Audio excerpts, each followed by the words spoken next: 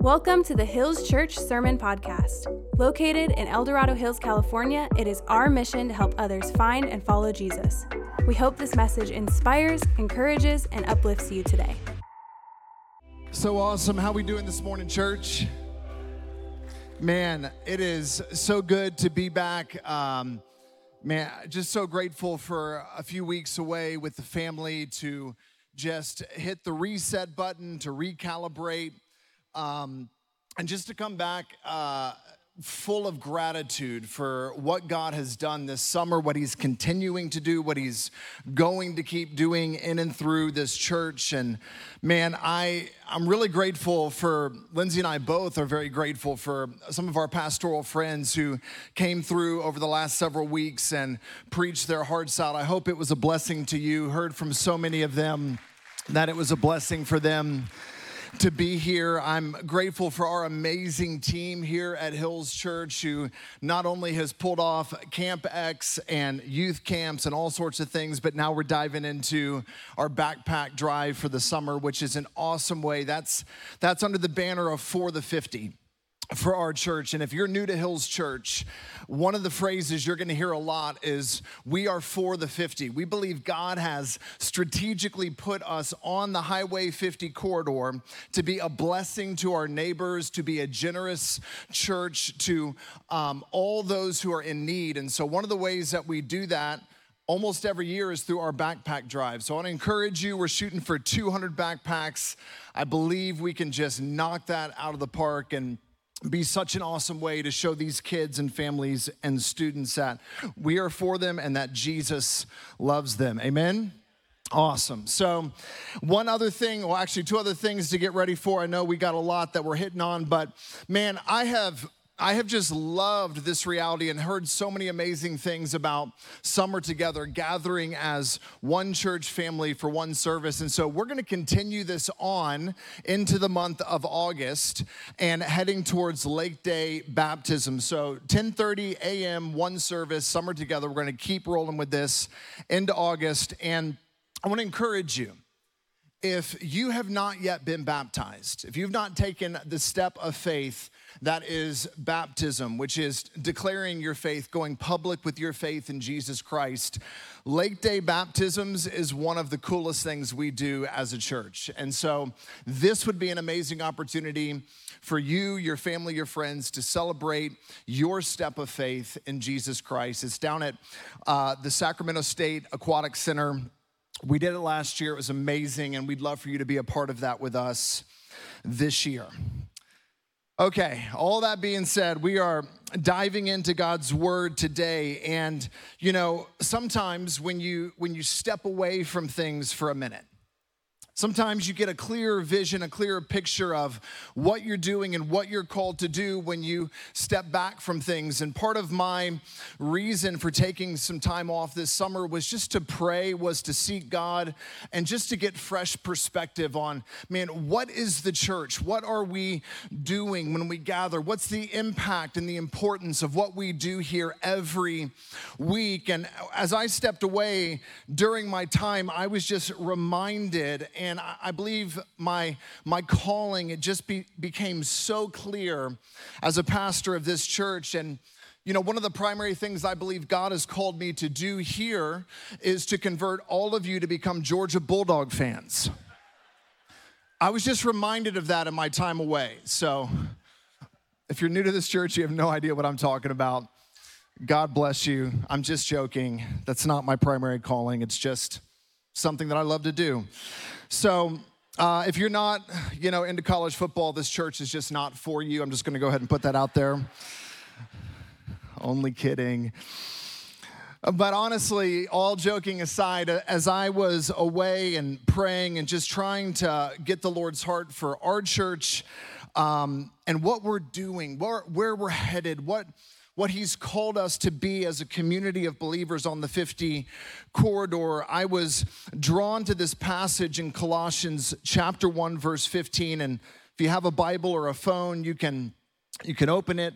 You can read this with me. I'm just going to read this, and I want you to listen to these words, because this is probably in the New Testament one of the most powerful and just packed descriptions of Jesus Christ. And here's what Paul writes about Jesus. He says this starting in verse 15. He says, Jesus is the image of the invisible God. You want to know what God looks like? Look at Jesus. You want to know who God is? Look at Jesus. He's the firstborn of all creation. For by him all things were created, in heaven and on earth, visible and invisible, whether thrones or dominions or rulers or authorities, all things were created by him and for him. Paul is writing this about Jesus, about a man who was fully God and fully man. Can you imagine what he's saying here? To believe that this man who walked the earth was fully God and that everything in creation was created through him and for him. That's a stunning sentence. It goes on in verse 17. It says, he is before all things, and in him all things hold together. Everything is held together by Jesus. He's the head of the body, the church. He's the beginning, the firstborn from the dead, that in everything he might be preeminent. It goes on, for in him all the fullness of God was pleased to dwell. All of God, the fullness of God was in Christ. Was in Jesus Christ. Through Jesus, God reconciled to himself all things, whether on earth or in heaven, making peace by the blood of his cross. Through the death of Jesus Christ on the cross, God reconciled all of us. He is now reconciled in his body of flesh by his death in order to present you holy and blameless and above reproach before him. I'm sorry, I missed verse 21, says this to all of us, and you, that's you and me, who once were alienated, that means separated and hostile in mind, doing evil deeds. He's now reconciled us through his death on the cross. Friends, one of the things that we say here at Hills.Church is this: Jesus is our lead story. If you want to know what kind of church we are, what we're about as a church, well, it's really simple. We're about Jesus. Because the Apostle Paul was about Jesus, because the entire Bible, including the Old Testament, is about Jesus, because your only hope is Jesus Christ. The only way back to the Father, back to life is through Jesus Christ. He is the creator and sustainer of all things. He is the rock bottom of our reality on this earth. So friends, he's our lead story. If you want to know what we're about as a church, we are constantly and always going to point you back to true north, back to Jesus Christ, back to the foundation of everything that we know to be true in this world. Jesus. As I had some time to reflect and think about church, to think about why we exist and what we're here for, and to think about even my role within the church, you know, I was reading through Romans 12 and Ephesians 4. And Paul talks about the different gifts that God gave to each of us. Every single one of you is uniquely made in the image of God with specific gifts. He says some of you have gifts of mercy. Some of you have gifts of leadership. Some of you have gifts of service. He says some of you have... He lists many, many gifts throughout the New Testament. He goes, all of these gifts that God has given you are meant to be used to build up the church, to build up the body of Christ, to reach your neighbors. It's the way we use the gifts that God has given us to serve, not just the church, to serve others and to bring glory to God. And I thought about my role, my calling in the church. And the thing that just struck me so clearly is this: as a pastor, you're just a lead follower. You're just a lead follower. You keep your eyes on Jesus. And as a teacher, as a preacher of God's word, my main calling is to spend my weeks and my days pouring my heart and soul into understanding God's word so that I can stand up here after doing my very best to understand what God is saying to us in his scripture, and I can share that with you so that you can be built up in your faith, so that you can be strengthened in your faith, so that you can better understand who Jesus is and what it means to follow him. And the reason that what we do is so vital and so important, and friends, the church has been around for 2,000 years, over 2,000 years. And over those 2,000 years, the expression of Christianity has changed a lot. It started in Jewish synagogues. It started in homes. The first Christians were all Jewish, and then the Gentiles began to come to faith through Jesus Christ, and they began to get saved, and now the church was this beautiful mixture of men and women and Jews and Gentiles, and it began to spread like wildfire to the ends of the earth. And the amazing thing about Christianity is it crossed every cultural barrier. It crossed every language barrier. It eventually swept through the Roman Empire and is now the largest religion on the planet today because it speaks to the deepest need and longing of every human heart. Christianity has looked different over the generations in terms of how it's expressed and practiced. It looks different in rural Mississippi than it does in, downtown New York. It looks different in China than it does in Africa. But the core central truths of what we believe as Christians have not changed in 2,000 years.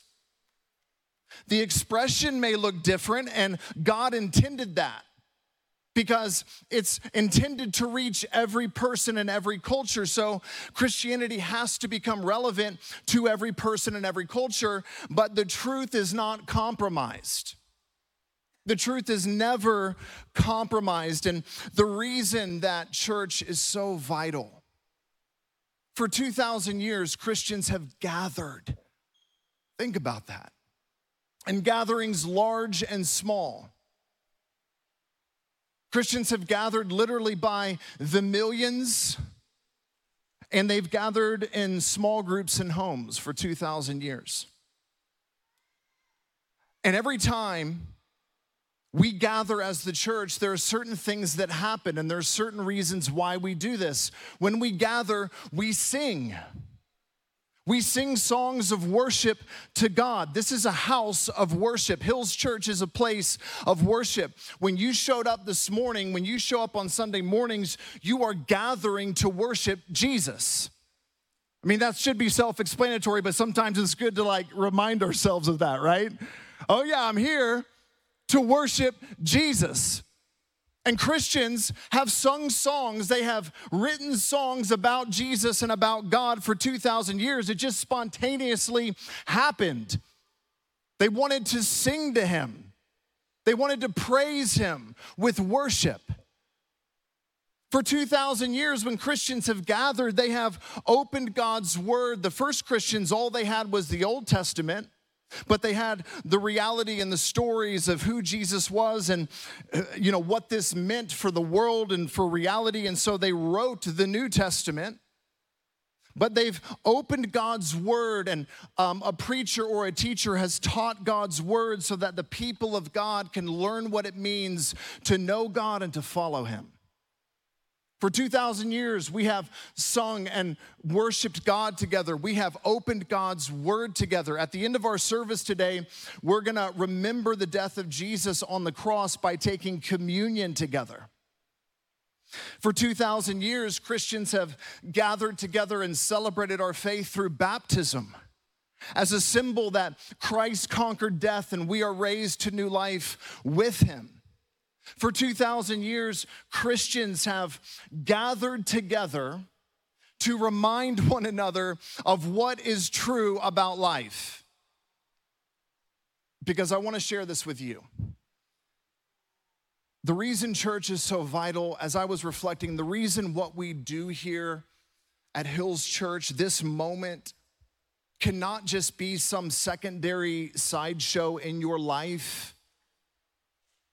It's because this is one of the few places, one of the few moments in your life where you're going to gather with hundreds of other men and women who are lifting up the deepest and the most core and the most essential truths of life and reality. And together we are all reorienting ourselves to God. And every day you wake up, you step out into a world, a postmodern world that says there is no objective truth. There is no ultimate reality. Your truth is yours, mine is mine. We're all just kind of wandering along, doing whatever feels best. And there is no anchor point to reality. And if you're not careful, you'll begin to buy into that. We also walk out into a world that is fully secular, which means this. Most of your neighbors, most of your coworkers, most of the people you interact with on a daily basis do not believe in eternity. Or at least they don't live like eternity is real. They're living for the here and now. Let's live it up today because today is all we have. This life is short. We might as well make it as good as we possibly can. There's nothing in the majority of our culture that says, hey, you should live today, not just for today, but for eternity. Because what you do now will matter for all eternity. This life is short, but it has massive implications for eternity. And friends, gathering together, worshiping God, listening to the preaching of God's word, reorienting ourselves around true north, around the truth of Jesus, is one of the only ways that we can push back on the air that we are breathing in our culture and not get swept along by the tide. Friends, if you show up on Sunday mornings, and my commitment to you is simply this: I'm going to study with all my heart and mind.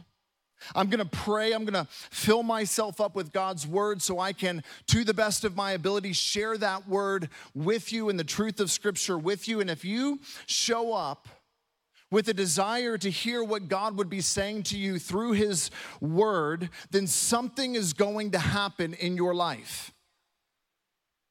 God is going to begin to move in new ways in your life. You're going to be strengthened by God's word to face the struggles in your life. You're going to be inspired again to live for Jesus, to live with meaning and purpose. You're going to find hope even when you feel hopeless. You're going to be reminded of God's love for you and his care for you. You're going to get a bigger vision for your life, one that includes eternity and is in alignment with God's vision for your life. You're going to become less selfish, Lord willing, and desire to live more for the good of others. You're going to experience new levels of freedom. Or you're going to receive encouragement to keep fighting for freedom in your own life. God will use the preaching and the teaching of his word to convict you about certain things in your life, to reorient your life around reality, to show you the way to peace. Friends, the Christian life at the end of the day is this: it's a fight to see. You're fighting to see Jesus for who he is. You're fighting to believe Jesus is who he said he was, and you're fighting to follow him with all your heart. But every day, if you just wake up and begin to coast wherever your heart leads you or wherever the culture happens to take you that day, you'll end up in a place where Jesus is not precious to you. He's not important to you. What he's done for you doesn't feel relevant to your life. And soon your faith will just become this secondary thing in your life that you think about once a month, but doesn't really have any source of life in your day-to-day actions. Friends, my desire, my dream, my hope for Hills.Church is that this would be a place where thousands of people gather every week, and we drill down to the bottom of reality, where we anchor ourselves on the rock of Christ, and we build our lives on what matters most, which is loving Jesus, loving others, and following him. That's our heart. That's my heart for what we're doing. And that's why we gather. Philippians 1:20, I love what Paul says. He goes, it's my eager expectation and hope. This is Paul's hope. It's what he's hoping for, that I will not be at all ashamed. I don't want to be ashamed of what I believe, but that with full courage, now as always, Christ will be magnified in my life.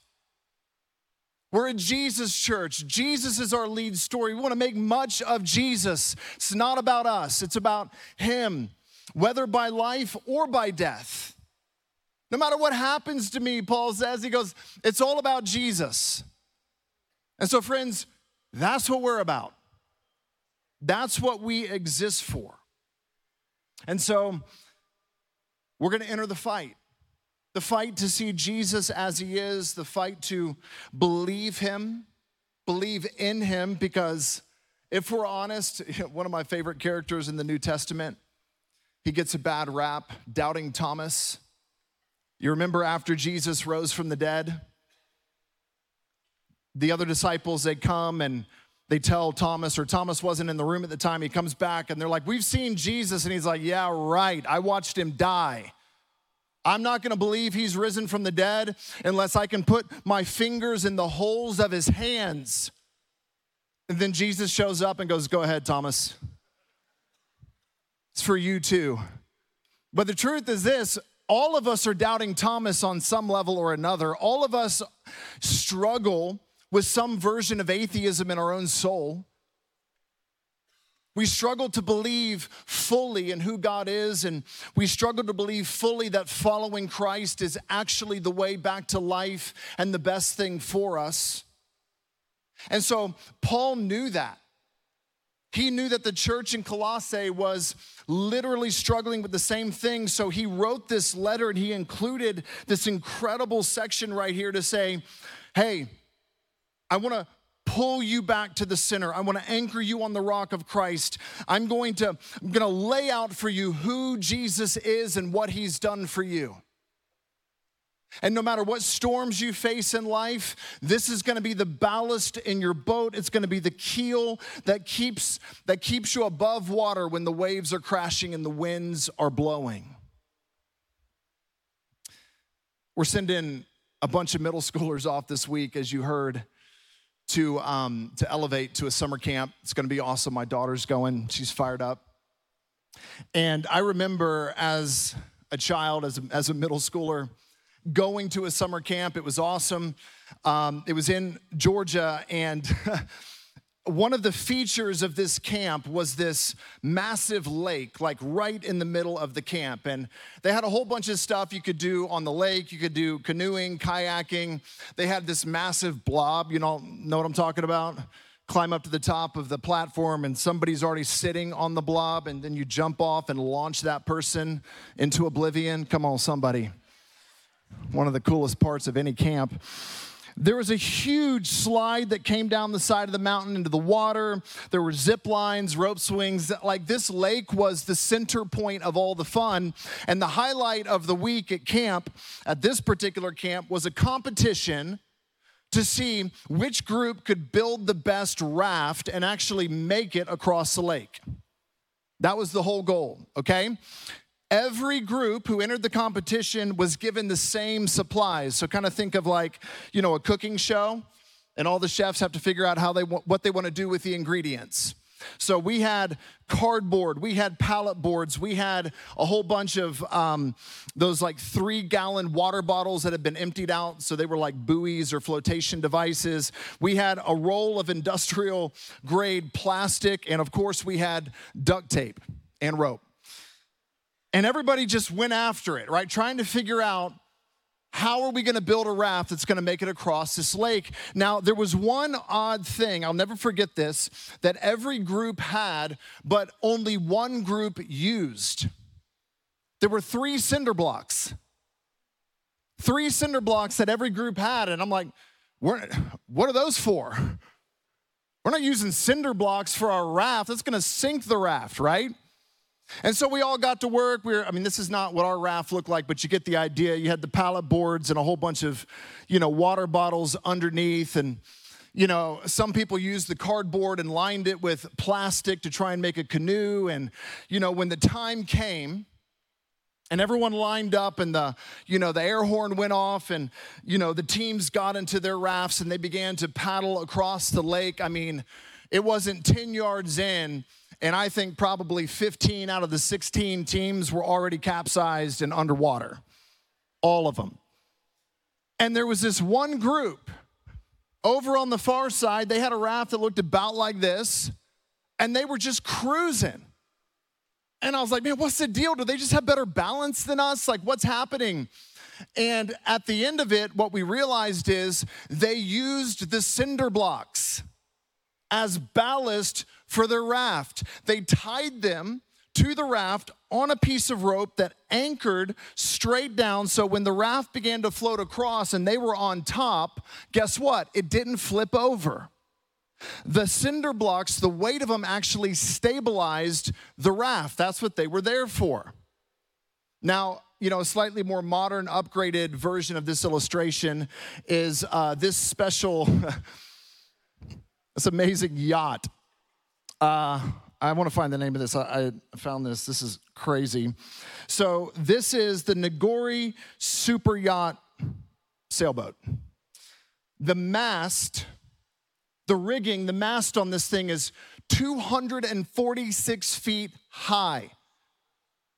It would not fit under the Golden Gate Bridge, just to give you a little context. So next time you drive over the Golden Gate Bridge and look down, realize that mast would be another 30 feet above you if it was coming towards the bridge. This thing is designed to catch massive amounts of wind. It's designed to actually ride the wind and ride the waves through storms, but the only way that it stays upright is because it has a massive keel. It has ballast below the ship. That weighs right there 144,000 pounds. It was wild to me. And what I realized is this, what Paul is doing in Colossians 1. What Paul is yearning for the Christians in Colossae to understand is simply this. Knowing Jesus, the truth of who Jesus is. It's like having a keel on your ship that will keep you from capsizing no matter how strong the winds or how violent the storms. It's like having the ballast in your boat that you will not capsize when the tribulations and the trials of life, which are coming and will come, when they hit you, you will not only stay afloat, but you will be able to navigate the storms. That's the point. That's why he wrote Colossians 1:15-20. He said, look, above all, you need to know some things about Jesus. You need to know who this guy is. The first thing you need to know, church in Colossae, church in Dorado Hills, Hills.Church, is simply this. Jesus Christ is the image. Christ is the visible image of the invisible God. You want to know what God is like? You want to know what God thinks like? You want to know how God acts? You want to know what God would do if he were a human? The unseen God? Just look to Christ. Look to Jesus. Read Matthew, Mark, Luke, and John. Get to know Jesus because he is the image of the invisible God. And check this out. He existed before anything was created. And he is supreme. That word is also translated firstborn over all creation. That word firstborn in the Old Testament The firstborn of every family was the one who inherited all the goods of the family. So in essence, all of creation is the inheritance of Jesus. It belongs to Jesus. And he is the representation, the image of the invisible God.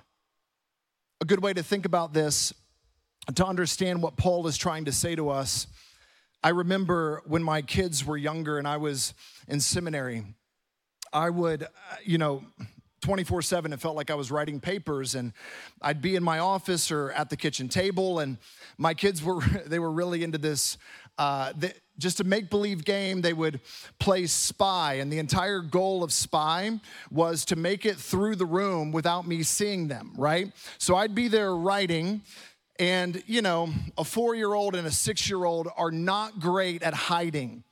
They're not great at not being seen or heard. In fact, they're awful at it, and it's hilarious. But I'll never forget, I think it was Lily Hope, she got the idea that, hey, I'm gonna go get a mirror from mom's bathroom, and I'm gonna connect it to the end of this yardstick with tape, and I can stick this thing around the corner, and even though I'm on the other side of the wall, I can look in the mirror and see my dad, and I can spy on him. I know we're separated by a wall, but I can see him, right?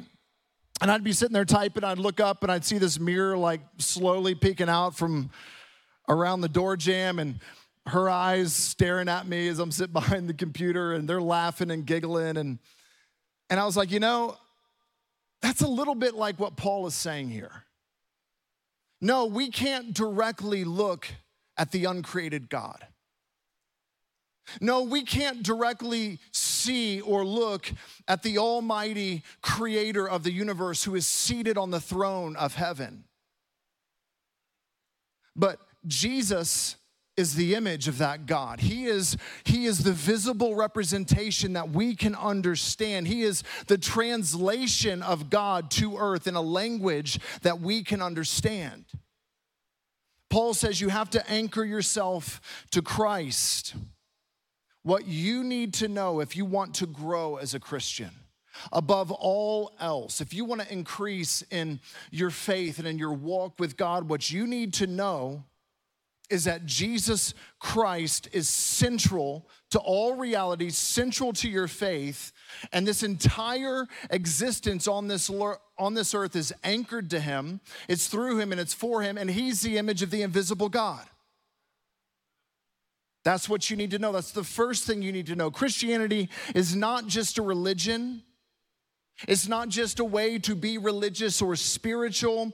It's not just about a system of salvation that you have to follow these steps. It's not about how to be a good person. Christianity is about Jesus Christ, who he was, who he is, and what he's done for you in the world. That's what Christianity is. When you realize, I love what N.T. Wright says. He says it like this. When you realize that Jesus reveals who God is, gratitude is the first and most appropriate reaction.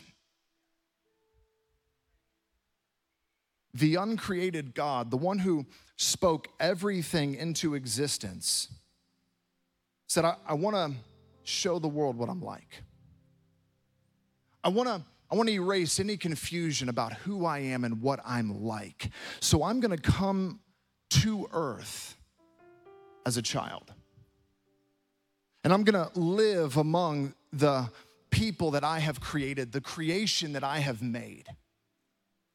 And I'm going to show everyone what matters to me and exactly what I'm like. And then at the very end of this story, I'm going to lay down my life for them, to show them how valuable they are to me and who I really am. The cross of Jesus Christ, the cross that Christ died upon, is the clearest picture of your heavenly Father.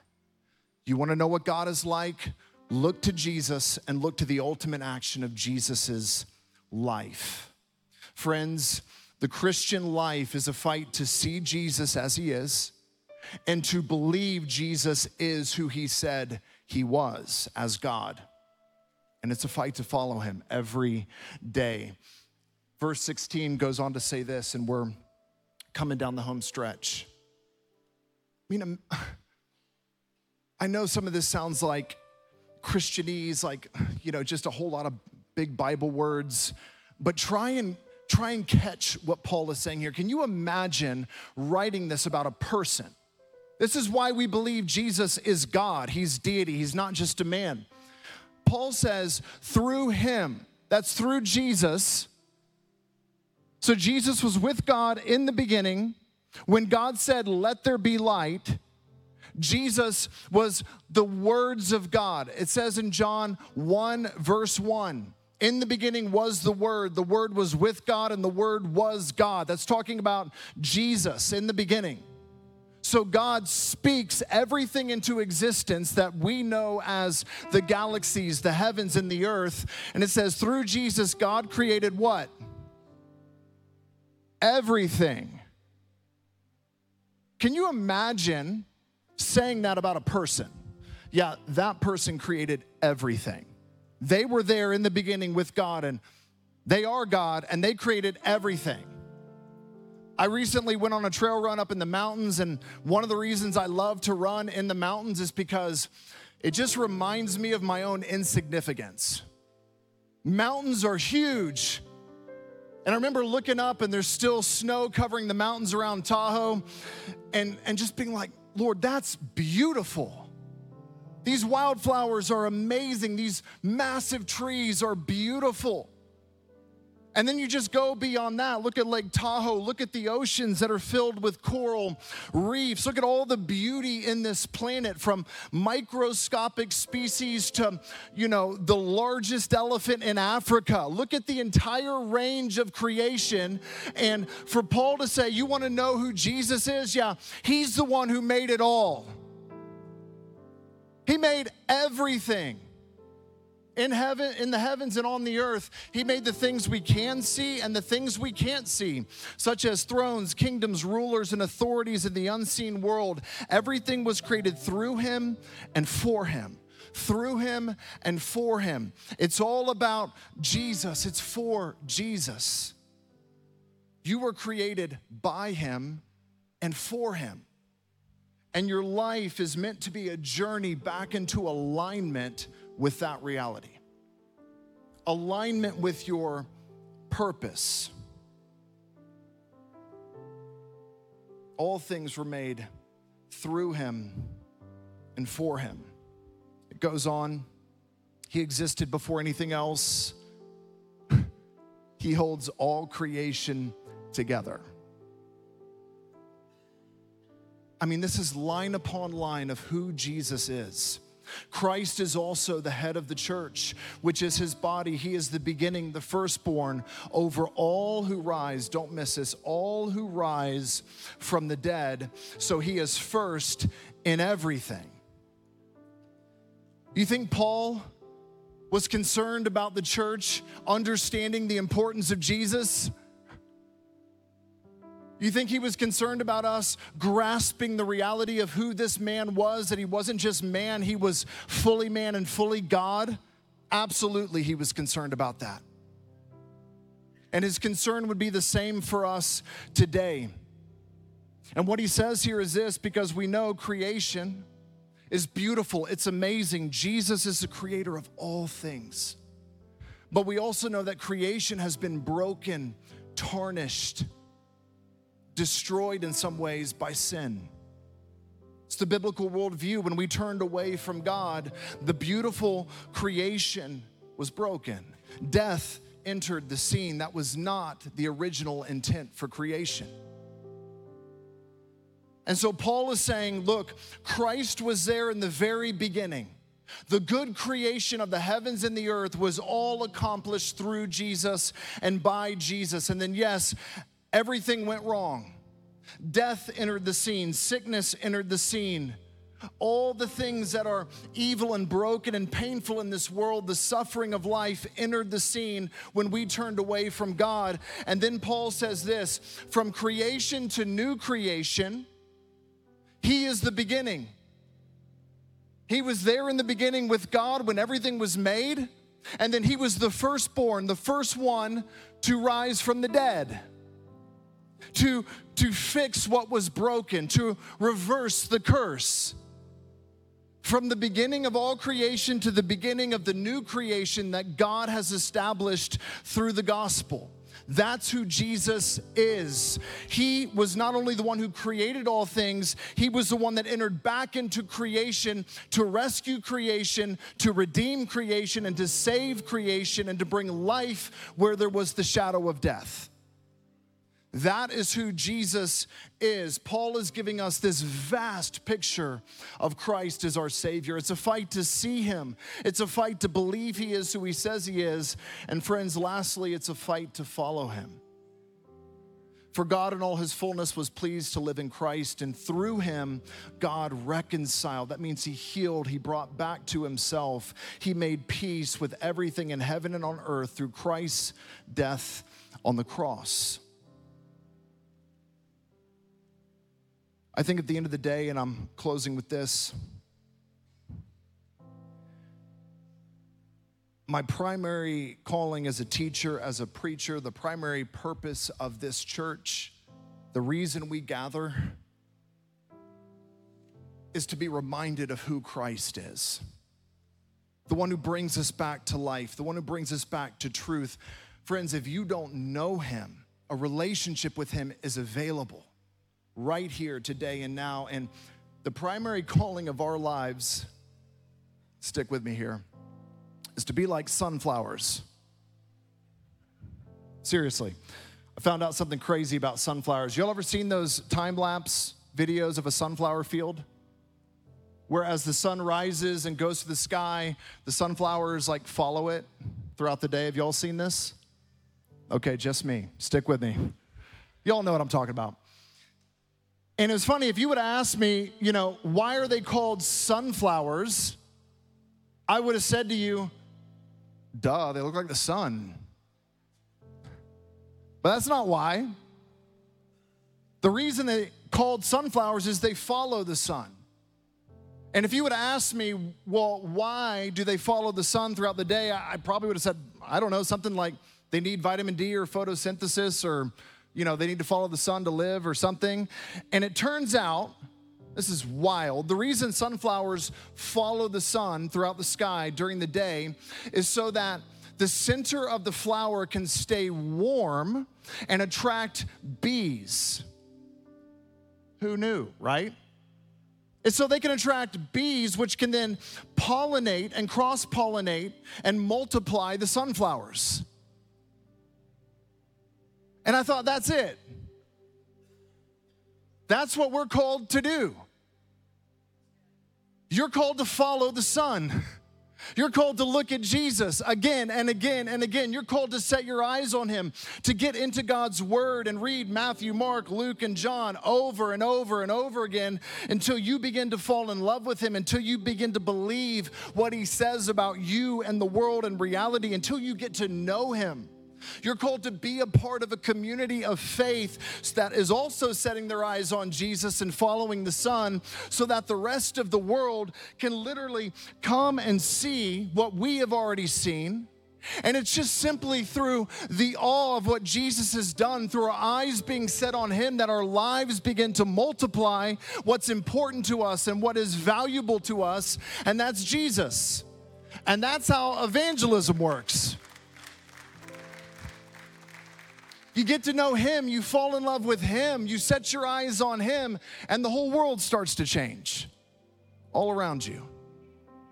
And you begin to multiply and magnify your love for God. Friends, we're going to take communion together. And my prayer for you right now is, man, you would start this journey in a new and a fresh way of coming to know who Christ is as the center of reality, the image of God, the creator of all things, that you would fight to see him every day. You would fight to believe in him freshly every day. You'd fight to follow him every day. And communion, it's a picture of what Christ did for us on the cross. It's a chance for us to remember what he's done for us. So let's take a few minutes now and take communion together and remember Christ's sacrifice and his love for us.